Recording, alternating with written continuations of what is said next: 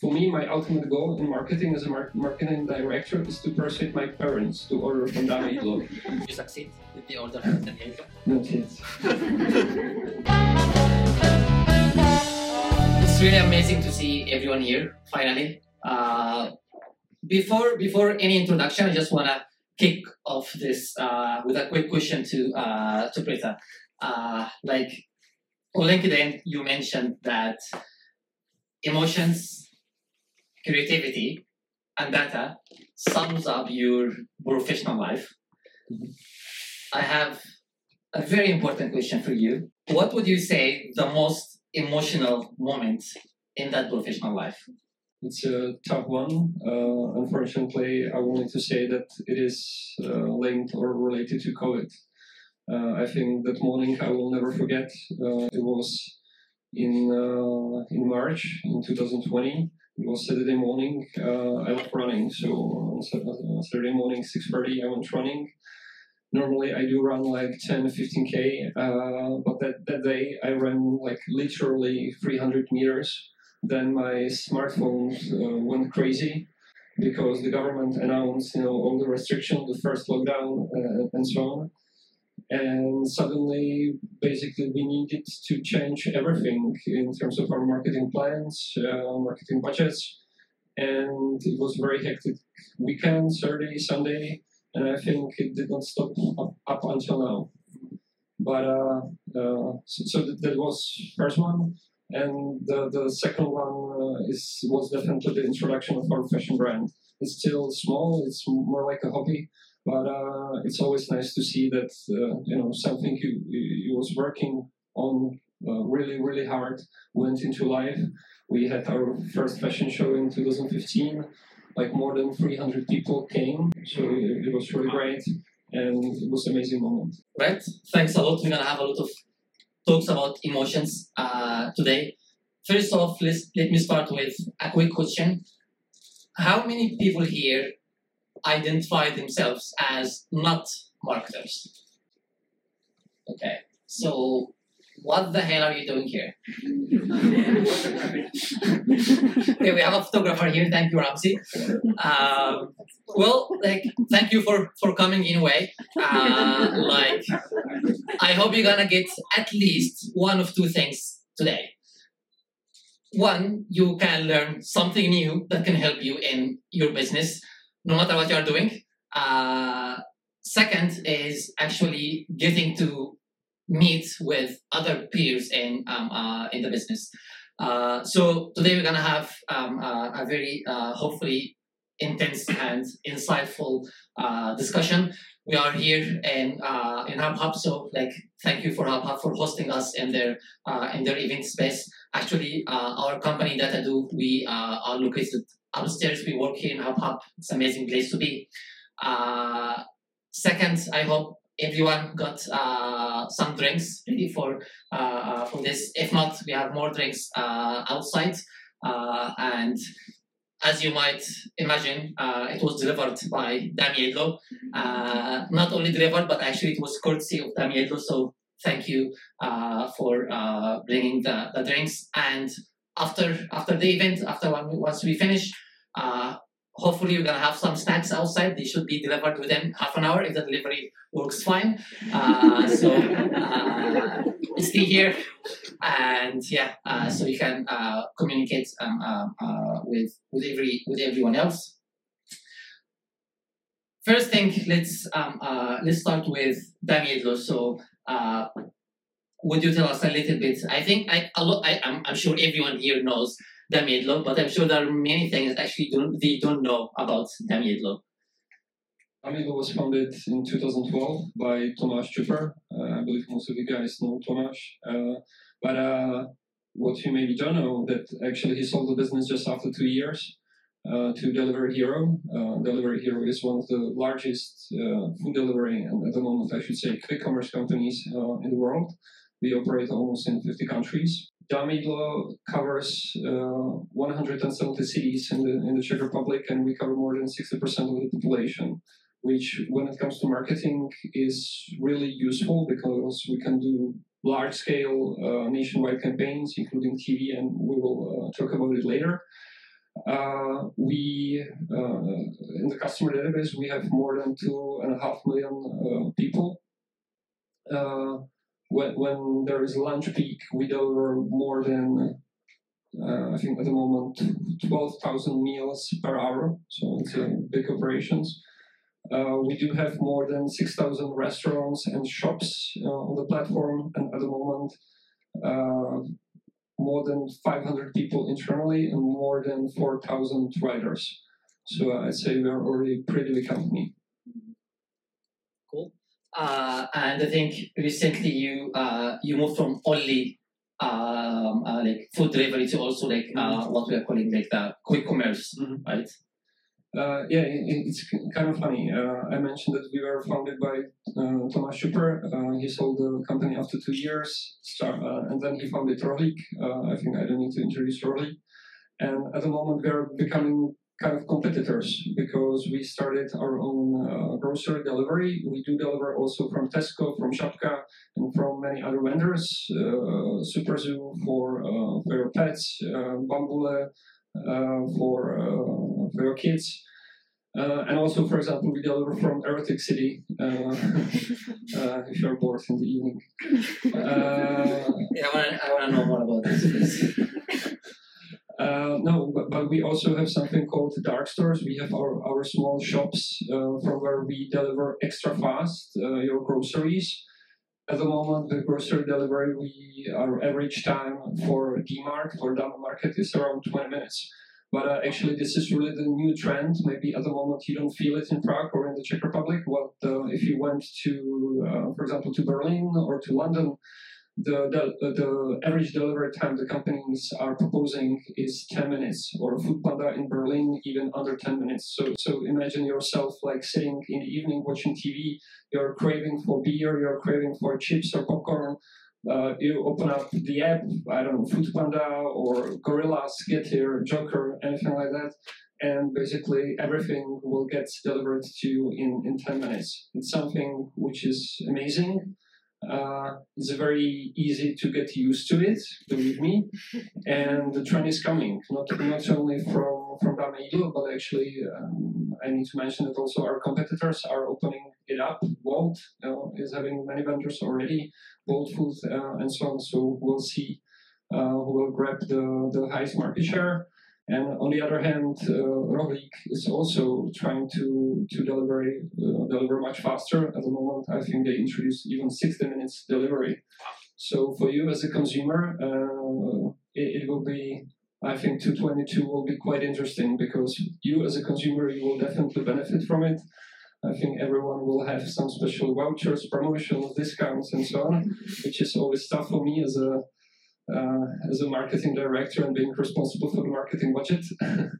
But it will be tough one. That actually will be my next question. As you said, you are the marketing director, but at the same time you are the head of BI. So I want to understand like what are the main difference between the responsibilities of you as a marketing director and a head of BI. I'm always saying a joke that it's a nice position to be in because I can create the marketing campaigns, or I'm responsible for the marketing campaigns, and then my BI team evaluates them. No, of course I'm not cheating, but it's great to have the knowledge of the data, of how data can be used to drive the business. And then to apply them in marketing, and at the moment I think we are speaking about data-driven marketing. Most of the marketing is being driven by data. It might sound as a cliche, but it's the truth. I'm at the same time actually teaching at a university, when I ask my students if they want to go to marketing, of course they say yes. They imagine that they will create the ads, the nice pictures, the nice TV spots and so on. But marketing is about numbers. They will spend more time in Excel in Microsoft Excel than creating the nice photos or the nice movies, and it's about the numbers. But I don't want to say it's still or it should be all about data. I think the emotions, creativity, and data needs to be linked together, and because and we will speak about it later. We are creatures of habits, of emotions, and so on. And good advertising is about stories. It's about storytelling. So it needs to be linked. I think this is one thing that we are always misjudge, that we underestimate the effects of emotions in our purchase decisions. And people think even for B2B decision, if you are buying the software, that you think, okay, like, gonna be a very rational decision. We're gonna evaluate every software out there, but we really, really underestimate how emotions are involved in that decision. And like, this is where the study of the behavioral economics come in place. And you told me how much Damien Lou is working on that. And I think one of the first emotions that you deal with is hunger. Which is a very nice thing for you to have, because you're gonna have that emotion multiple times a day.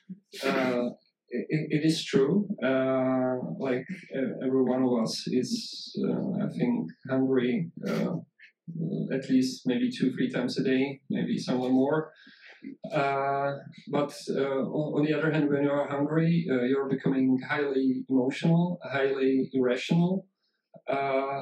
Then actually it's good for me as a marketer, because you can be nudged. The behavioral economics uses the term nudge. You can be nudged to make some decision.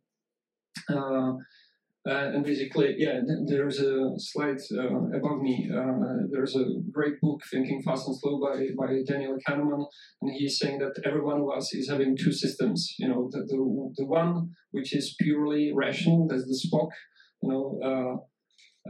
When you're using the system, it's basically, for example, when you are in a new city and trying to find your way through a new city, or speaking foreign language and so on, because you need to make effort. And that rational system, that Spock inside of us, is mostly, like as mentioned, rational and doesn't do mistakes. But then 90% of our decisions is made in emotions. There's that Homer Simpson craving for donut. And basically that system number 2, as Daniel Kahneman is describing it, is allowing us to function, because we have many automated mechanisms in us, and we might not be aware of them, but there they are, and it influences how we are behaving. If you studied economics at the university, I believe most of you did, you were having microeconomics. Microeconomics is kind of a great subject, but there is one big but. There's an assumption that the person is rational, but of course, as I mentioned, we are mainly irrational. So that's why there is behavioral economics, which is trying to describe all those mechanisms. And going back to hunger, really, if you are hungry, you're emotional, you're irrational. And as mentioned, we are trying to deliver you the food and the groceries within 20-30 minutes. Let's say if your cell phone from Alza gets delivered 5 minutes late, 10 minutes late, you don't care. Or if your grocery shopping from Rohlik arrives 15 minutes late, it's still okay. But if you're really, really hungry, we promise that we will deliver you the Big Mac or something from, Dish, your favorite burger, or something from Manifesto within those 20 minutes. And we even get, delayed by 5 minutes, 8 minutes. It will get very emotional. I do work in the company. I know all the processes and everything. And I'm very, very grumpy when my order is being delayed, and I'm part of it. So then it's much more difficult how to manage the customer experience, how to manage the customer compensations. Frankly, I would not like to sit at our customer care. It's a very, very tough job to deal with hungry, annoyed, and irrational customers. But I do understand them, because I'm the same. Yeah. Like, I think you mentioned to me an example before. How can you solve complicated situations, not with rational decision, but more into emotion? And you tell me that railways, I think in Britain. There is one great story, and it's not from my head. It's actually, I used to, before Damien Lou and Social Bakers, I used to work for 5 years in Ogilvy. And Ogilvy in London, they really focus on behavioral economics and how to implement the knowledge of behavioral economics into marketing. And there's this great speaker, Rory Sutherland. By the way, he was speaking also in the marketing festival, I think a couple of weeks ago here in the Czech Republic. And I do highly recommend Rory and his speeches on TED. He's saying one great story. A couple of years ago, the owners or the company called Eurostar, which operates the train between Paris and London, they got investment of a couple billions euro, and they were being asked to make the train journey better. And very often we have this engineering solution, the rational solutions. So they came up with engineering solution. They improved the railway track. They put stronger engines into the trains, and they cut like 40 minutes out of the journey between Paris and London. But then Rory is saying, like, what is the missed opportunity? Would this make the journey better? Just simply make it faster. He's saying, okay, if I hired the best and the most and the nicest in the world supermodels, both male and female, and they would go through the train, handing the most expensive food and champagne and so on. People would be much happier on the train, enjoying the train ride much more, and they would maybe even ask to make the train journey longer instead of shorter. And this is the thinking we're having. Like, we are still stuck kind of in those engineering solutions, though. Very often we want to use products and services that are making us happier. Like you mentioned the idea of these nudges, and like if we're gonna implement that in the marketing world, and again example of Damian Law, like if it's raining outside right now, like I'm assuming there are higher possibility that you're gonna order food. Do you have actually a way to implement that into marketing? Yes, we do. It's also sometimes a little bit difficult to be in marketing or to be responsible for marketing in Damiidlo, because when the weather is bad, you mentioned when it's raining, when it's cold, when it's actually dark outside and so on, people tend to order more. And when there is a day with really, really bad weather, actually our orders, increases a lot. And much more than through some marketing campaign. The rain, the cold weather makes more for us than some great, emailing with discount, with vouchers, and so on. So maybe the best investment to marketing would be, how to influence the weather. Did you find a way to do that yet? I'm always asking my boss to send me to South America and to some shaman or whatever to learn how to attract rain. But yes, we do implement it into our CRM communication, that when we know that the weather will be bad, we proactively communicate, hey, enjoy your evening at home. I think actually Bolt, our competitors, they made a real nice campaign. And maybe you have noticed it in Czech subway, in Metro. They are using the live data about weather, and they are changing actually the visuals in Metro. It's raining outside, or it's related. And like with my BI department, we made a lot of analysis, how the weather influences which type of food people are ordering. So we are also adjusting our communication based on that. No, like wait a minute. So are you saying that the kind of food that people order is different depending on the weather? Sure, it is. Okay, interesting. But can you tell us more about? I'm very curious about that. Like, what do people order when it's sunny versus when it's cold? No, again, I think I would not be saying something surprising. Like when it's cold, when it's dark, you want to have something juicy, something with fat. So it's yes, it's burgers, it's pizza. Yes, it's also Pizza Hawaii. Who's ordering that? No, you might love, but our most selling item is pizza, and when it comes to pizza, number one is pizza salami with ham or with some salami and so on, and number two or second is Pizza Hawaii. you might not like it. I'm very offended right now. Yes.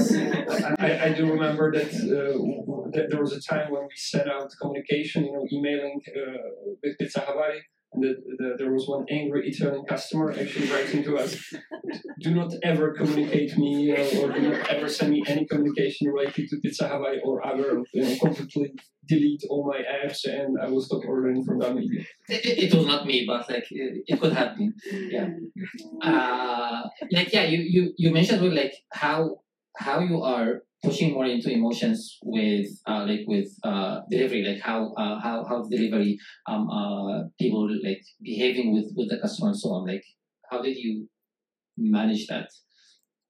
How do you customize the delivery experience for the user? For us, the riders are very, very important because they are, at the end of the day, they are the only ones who are getting into direct touch with our customers. So I know it's not always perfect. I think it will never be. As I mentioned, we have more than 4,000 riders. But there's the whole department focusing on rider quality, how they're behaving and so on. So that's for us the most important thing, that when your food gets delivered, they should ask you, hey, do you want to deliver it to your floor? They should always thank you for the order. They should wish you enjoy your meal, thanks for the tip, and all this stuff. I think there is still space for improvement, but we are working on that. Then and we're always trying to make this. It's called random acts of kindness, or some small things how to surprise the customer. For example, during COVID, during the first lockdown, there was a huge issue or a problem for us that normally when the food gets delivered, the rider will hand it to you.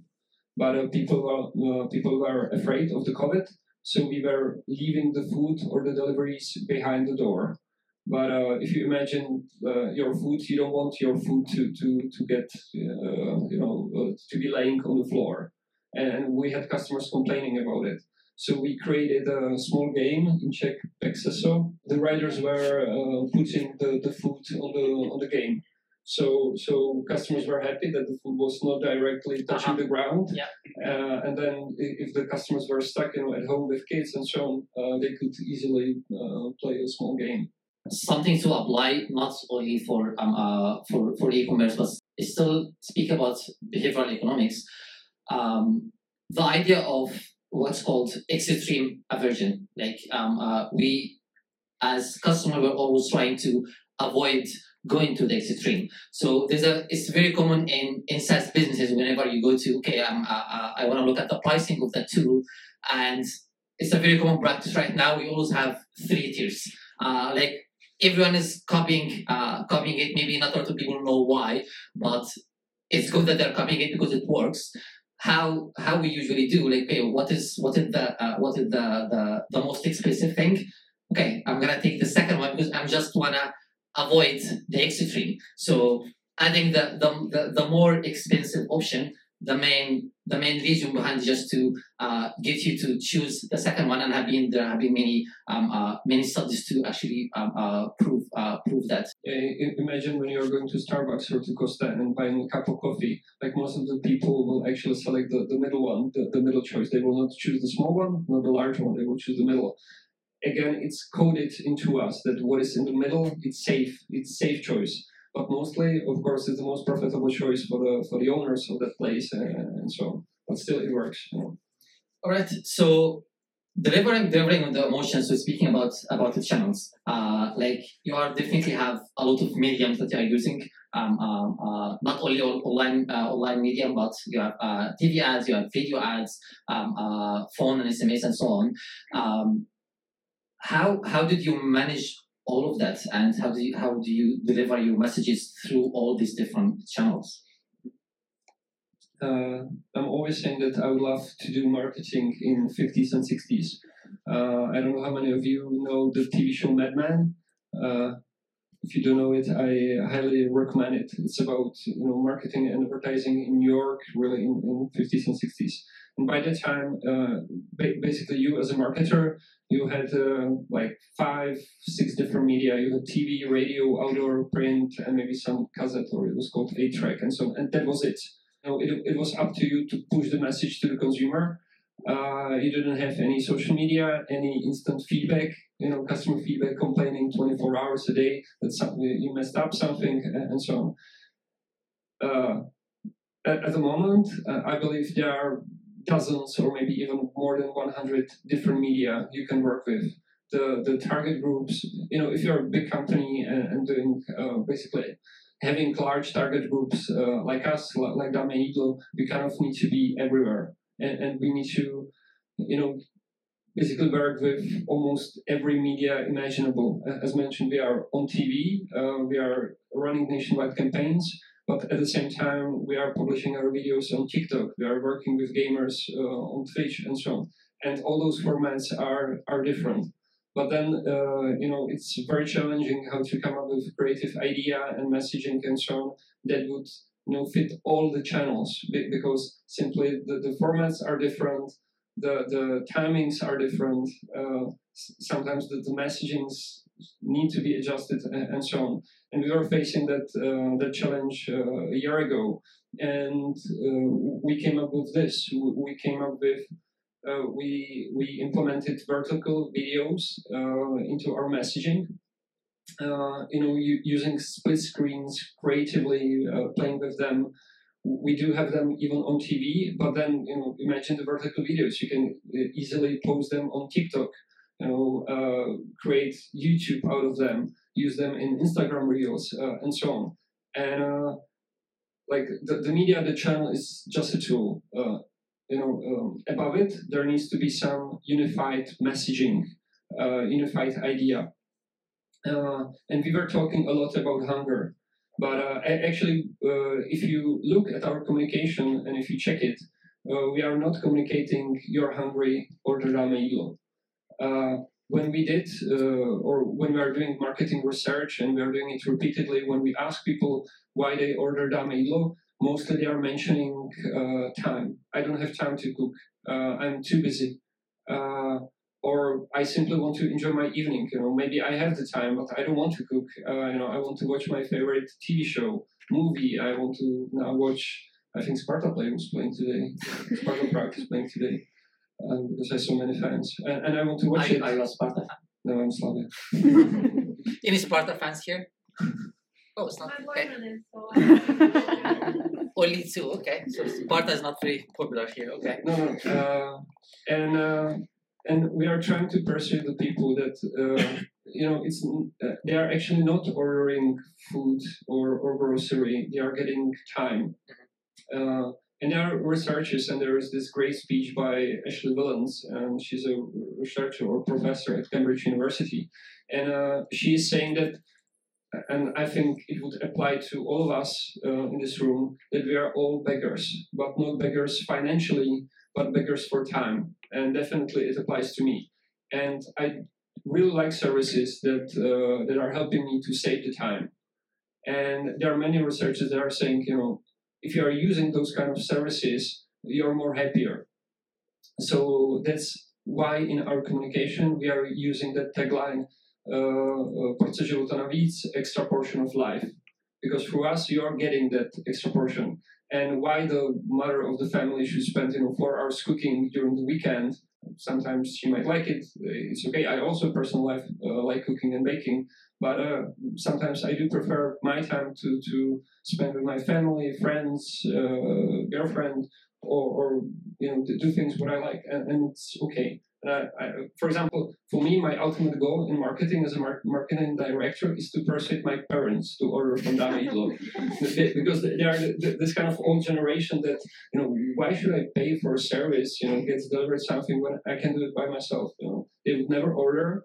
They would never order a cleaning lady to clean their flat, though it would make them happier. And we are trying to persuade people that you can have your life simple. And did you succeed with the order from Dame Jídlo? Not yet. Vyberte, objednejte jídlo nebo nákup a my už jsme na cestě.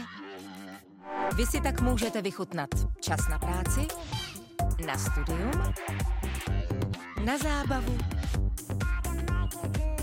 na sebe nebo na rodinu. Dáme vám víc času na vše, na co máte chuť. Dáme jídlo. Porce života navíc.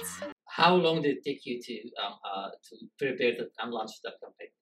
It was a very intensive week when it comes to shooting. So the production was basically 1 week of shooting and then some post-production work and so on. But it was like 3-4 months. But so 3-4 months preparing the spot, but then a couple months basically coming up also with the strategy, with the messaging, how we should move the messaging of Dame Jídlo. Because at the moment we are using that extra portion of life. Previously we were saying Dame Jídlo, tak na co máte chuť. Basically, it was like what you are craving for, if I'm supposed to translate it into English. There was still this inside of time, tak na co máte chuť, like what you are craving for, like what you want to do, basically.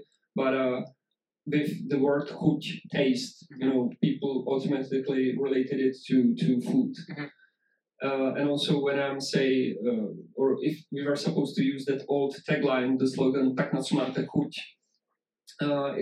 what you are craving for, it doesn't fit to the new vertical, to the quick commerce, to I don't know, flowers delivery, electronics delivery. Maybe it would fit to the erotic city. but we need to come up with something else and something that would better explain the strategy of saving time. I think this is interesting point what you mentioned, doing the market research to understand what is the main value, what is the main benefit that the user gets. And again, I always try to give the example from the B2B wallet, because it's still, whether it's B2B or B2C, you are still selling to humans at the end. And very much we keep focusing on the features that we are providing. But like if you just try to speak to the customer, understand, okay, they're gonna use your tool. What happens after that? What are they gonna achieve? Are they using it to help them to save time? Is it going to help them to grow the business and so on? Like the other interesting thing that you actually managed to get big brands to follow your ideas. First, also why we decided to play with the vertical videos. It's still, I don't want to say that we are a startup company, but we don't have unlimited budgets, so we need to be also very cost effective. So for us, using those vertical videos, we can simply play with that, change some of the videos, and voila, we have a new spot. I need to be that cost effective because, again, what is different in the marketing world from those 50s and 60s in Mad Men? You need to constantly produce new content. If you are running TV spots, probably you produce a couple of them during the year. But imagine social media, Facebook, Instagram, stories, TikTok, and so on. You constantly need to come up with new content. So you also need to have some simple, simple creative framework that would allow you to come up with this content, and also it needs to be unified.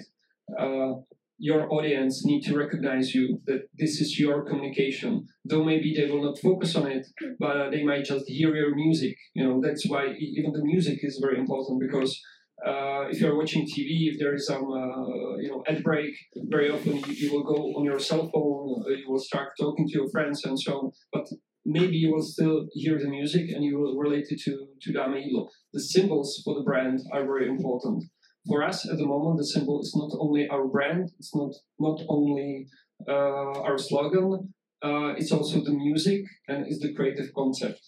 It's still new, we still need to push it, but from the first results, we are seeing that it's working. And also, Dame Jídlo would not exist without our partners. We are also having, on the platform, those big brands like McDonald's, KFC, Burger King, and so on. Again, it's fast food. Some people might not like it, but the market is telling otherwise. Everyone loves McDonald's. Everyone loves KFC. It's a comfort food. Basically, people are loving it, and we managed to achieve one great thing, and I'm happy for that. That also the big brands like that are liking the creative concept. and they allowed us to play actually with their brands. Here we have just one example, I think, from KFC. It might, it may seem, something small, but imagine a huge corporation, huge brand like KFC. For them, the brand is the brand is the most valuable for KFC. It's not the shops and so on. The value is in the brand, and they allowed us to play with the brand. Yeah. Porce KFC navíc. Vychutnejte si kyblík a v něm 10 hot wings, 4 stripsy a 2 hranolky jen za 199. Jedině nadáme jídlo. Speaking about the brand, like you have a very well-established brand here in Czech Republic. How do you actually, as a marketing director, how do you split your budget between like branding and between like what we call like performance or direct response campaigns?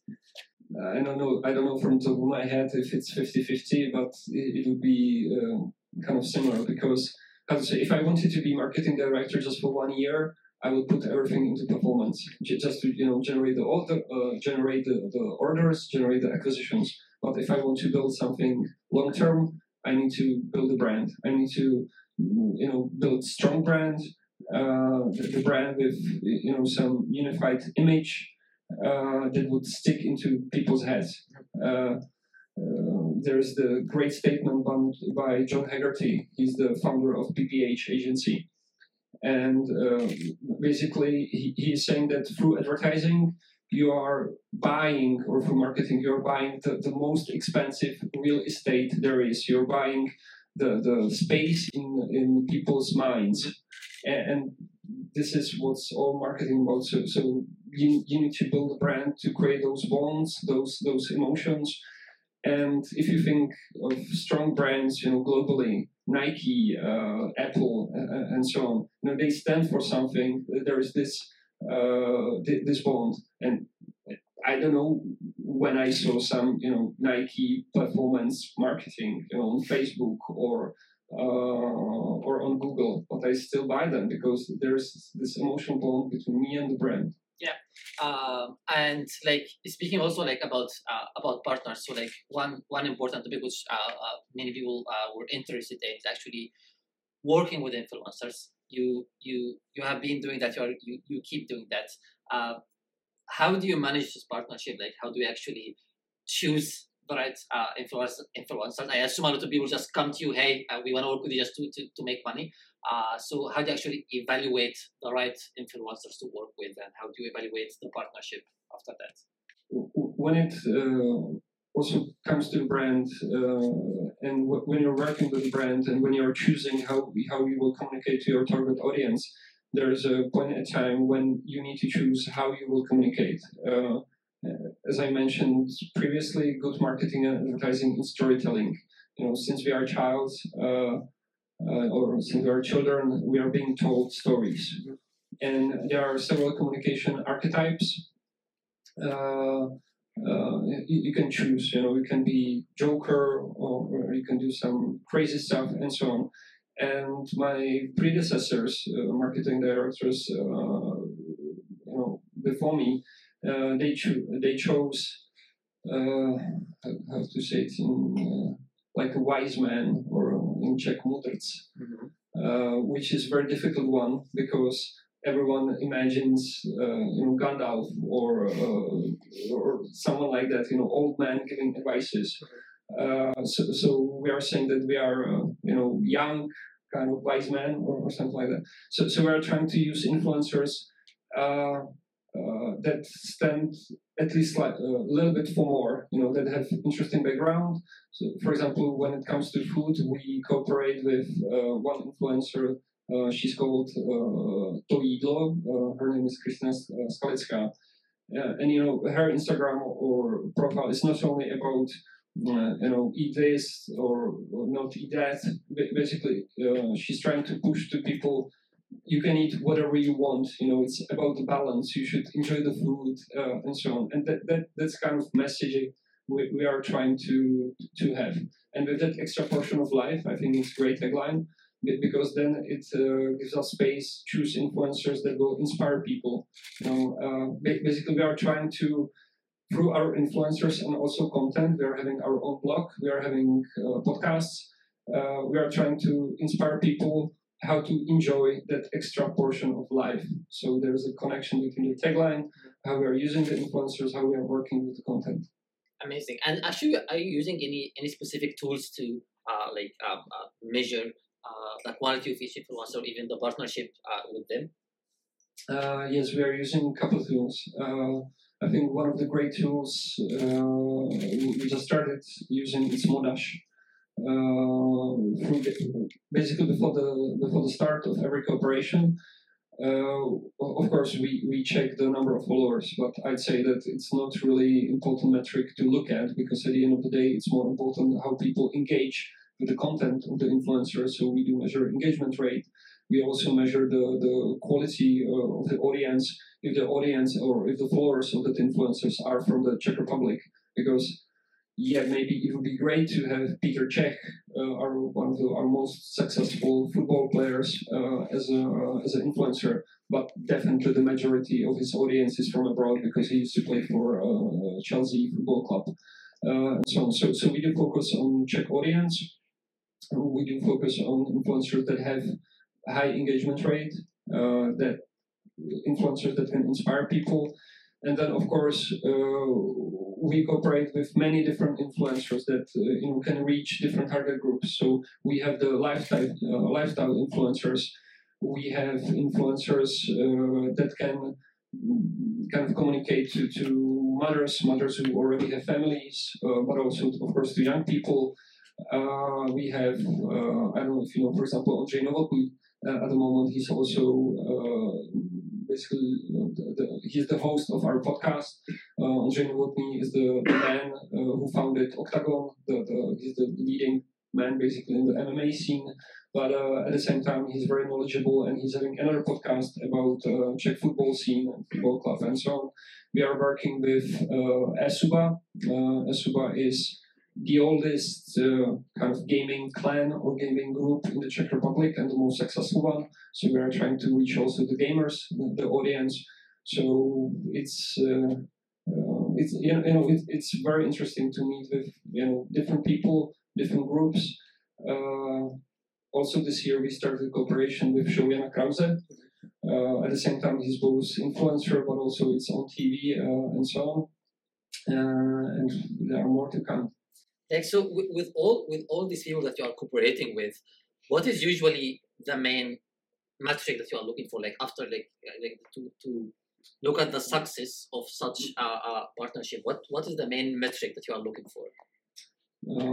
For me, it's definitely kind of engagement rate and reach that our message can reach the audience. But sometimes we are using influencers just kind of as another channel for some tactics. For me, as a marketing director, one of the main KPIs is acquisitions, like number of new customers I can attract to the service, to Dáme jídlo. And so, for example, again, it's not something innovative. Through influencers, we are distributing our vouchers. So then I can measure, which influencer generated the majority of orders or the majority of acquisitions. Sometimes we are using influencers to increase the followers of Dáme jídlo, for example, on Instagram, on Facebook. That's also easily measurable. Or then, we can also see if there is some large influencer and we start a cooperation that our app downloads, the downloads of our app will increase.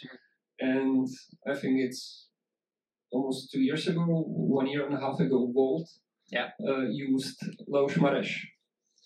And it was very interesting for me to see the results, how much app downloads it generated for them. Wow. All right. So speaking about data, like you mentioned, that making the use of data to acquire free PR. Yep. How do you achieve that? Data does not need to be used only for the for the purpose of the company, for the internal management and internal processes, but through data you can tell nice stories as well. Maybe it's a bit difficult or maybe more tough, but it pays off on regular basis. We work with journalists. We provide them with our data insights, and for us, it's usually kind of free media publicity, and we generated many outputs just through data journalism. Basically, here what you can see, it's just one example. This is example of one day. Basically, we have really strong. Again, it's natural lunch peak and dinner peak. And for me, it's always nice to compare it to other countries within Delivery Hero, because Czech Republic is number one when it comes to lunch orders. Nowhere else in the world they are having such high number of lunches. You might love it's on one hand nice problem to have because you have many orders. On the other hand, just for those 2 hours of lunch, you need really high number of riders, and normally people do not want to work just for 2 hours. So it's a real business problem. And I was comparing us to Greece, to Sweden, to Asia, to South America. We are really number one when it comes to number of lunches. And we have also daily menus. Maybe for you in the Czech Republic, you're being used to it. Like go to the restaurant and for the lunch order from daily menu. Nowhere else in the world they are having daily menus. So also special features needs to be developed for our platform. Do you actually have an idea why Czech people order a lot of food during lunch? I think for us, we do not think about it. It's basically since we are young, we are used to it. In kindergarten, in elementary school, we are being fed with proper full warm lunch with a beer on the side. Yeah, if your kids or went to school in the Czech Republic and for lunch they would hand him a sandwich, most of the parents would complain. So we are used to it. I know you are one of the earliest users of Kabula, right? Mm-hmm. And I'm sure you have tons of data that is feeding on not just marketing data, but actually the usage of your platform. How are you managing this amount of data, and how are you putting it into use for the business? Mm-hmm. I think that's a kind of very complicated question, and the answer could be pretty long. This is just to demonstrate what needs to happen within those 15-20 minutes until when your order is being delivered.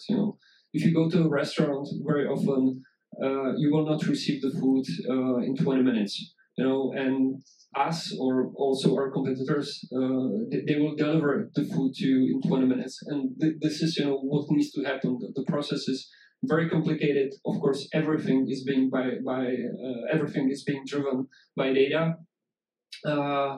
It's automated. Of course, we can't do that manually, so there are complicated algorithms behind it. And then you need to definitely choose the right partners and the right technology. So for business intelligence, as you mentioned, we are working with Kabula, which is a company originally founded in the Czech Republic. It's a data integration platform. They are great. We are also using good data for accessing the data to business. So it's maybe Tableau. So good data is something kind of like a Czech Tableau, but it's very very cost effective. And we do like to work with other Czech startups. We use Clever Maps. It's for data visualization in maps. And again, I highly recommend it because our account managers, when they are going to restaurants, discussing with them their business and where their business is, they are not showing them just some Excel file or outputs from Tableau and so on, but they are showing them the maps, from which part of Prague, let's say, the orders are generated. So then we can adjust the delivery zones and so on. And it's completely different talk and discussion when you can actually visualize the information in a real nice way. So Clever Maps, we're also using BizStreet as our data architects, and they're called them data detectives, because if we were supposed to do everything on our own, it would be very, very costly. So we are working with great partners, great teams. And what I need to mention that for us, the customer experience and the data is not only about customers or customers meant in a way consumers.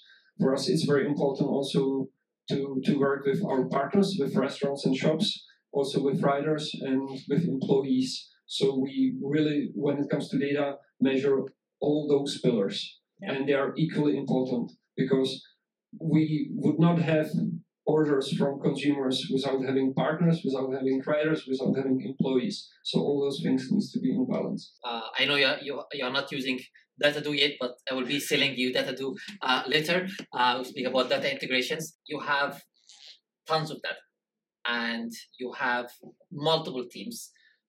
How can you help each team to just okay, this is the one report that is useful for you. This is what you can use. How are you handling this vast amount of data? A couple of years ago, I would say that many companies were facing an issue that they are not having the data or the reports. At the moment, for me in Darmeilo, when it comes to data, the biggest issue is that we are having way too many data and way too many reports. And it's very easy to get lost in them because if you're checking them on daily basis, maybe something is or there's not every day when something interesting is happening. So sometimes you will not focus on the data, but there might be some problem hidden. So what is happening to us very often that as mentioned, we are having more than 6,000 restaurants, and it's simply not possible, for the account managers manually check, report for 6,000 restaurants, whether the previous day, they were on, whether they were having the orders, and so on. So, for example, at the moment, I'm working on something called anomaly detection, that I would get the right data at the right time to right stakeholders, and I'm trying to automate it because it can really save us hundreds of thousands, maybe millions in costs. Simple example, of course, we are using vouchers a lot, vouchers for consumers. It's very easy to make a mistake when you're setting up the voucher. And there was a time when it happened to my colleague that instead of discount 50 crowns, she set up a voucher in a way that everything for 50 crowns. And some students at Czech Technical University discovered it. And yes, they bought a lot of alcohol.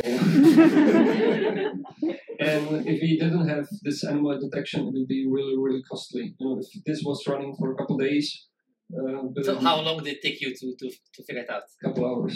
But still, it cost us like 300,000 or something. Wow. So yes, it's really important to have the data at the right moment to the right stakeholders. Because, believe me, we have basically hundreds of different metrics. But at the end of the day, they need to be understandable. So we came up, for example, with Simple Score, grading every our order from a scale 1 to 5, like in Czech school. 1 the best, 5 the worst. But behind that, there are like 90 different metrics that are being implemented into that one simple score. But it's easily understandable. Everyone, understands 1 to 5, and then if we make average on daily basis for all our partners, at the end of the day, we know if this day was a good day, if we scored 1 or 1.2, 1.3, or if we scored 3. But what I also want to mention, and very often it is happening, and I have witnessed it in many companies, that very often the people within the company are very pessimistic.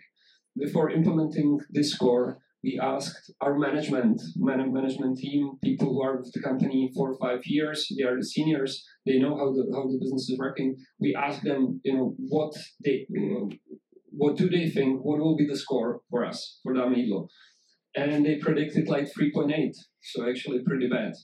But the reality is 1.7. And this is also very happening in the companies that, if you go to the office every day, mostly you're dealing with some issues, with troubles, with problems, with fuck-ups, and so on. So it's easy to get, depressed, to be pessimistic. But, 90% of time, 95% of time, the service is working. It's okay.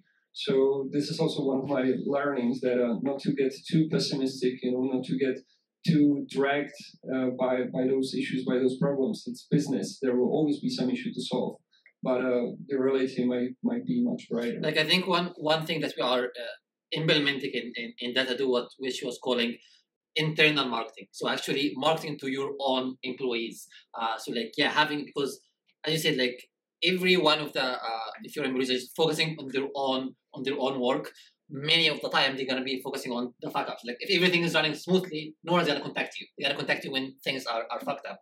So it's important actually to show to the rest of the company how everything, have the big picture. Actually, things are going smoothly. Hopefully, they are going smoothly. You are using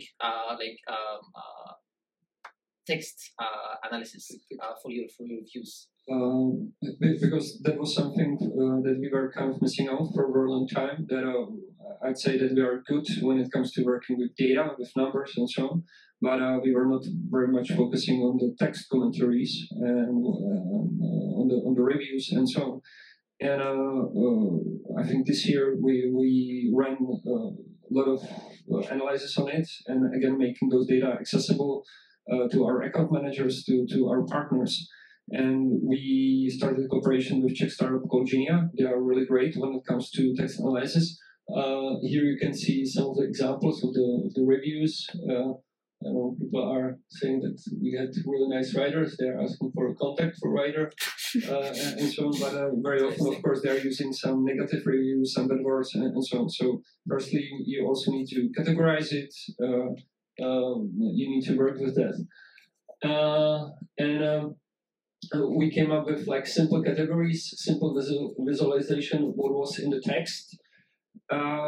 And for example, there are really sometimes really nice insights. What is happening, why customers are not satisfied. So I think I can't really mention the brand, but it's one of the biggest fast food brands in the Czech Republic and also globally.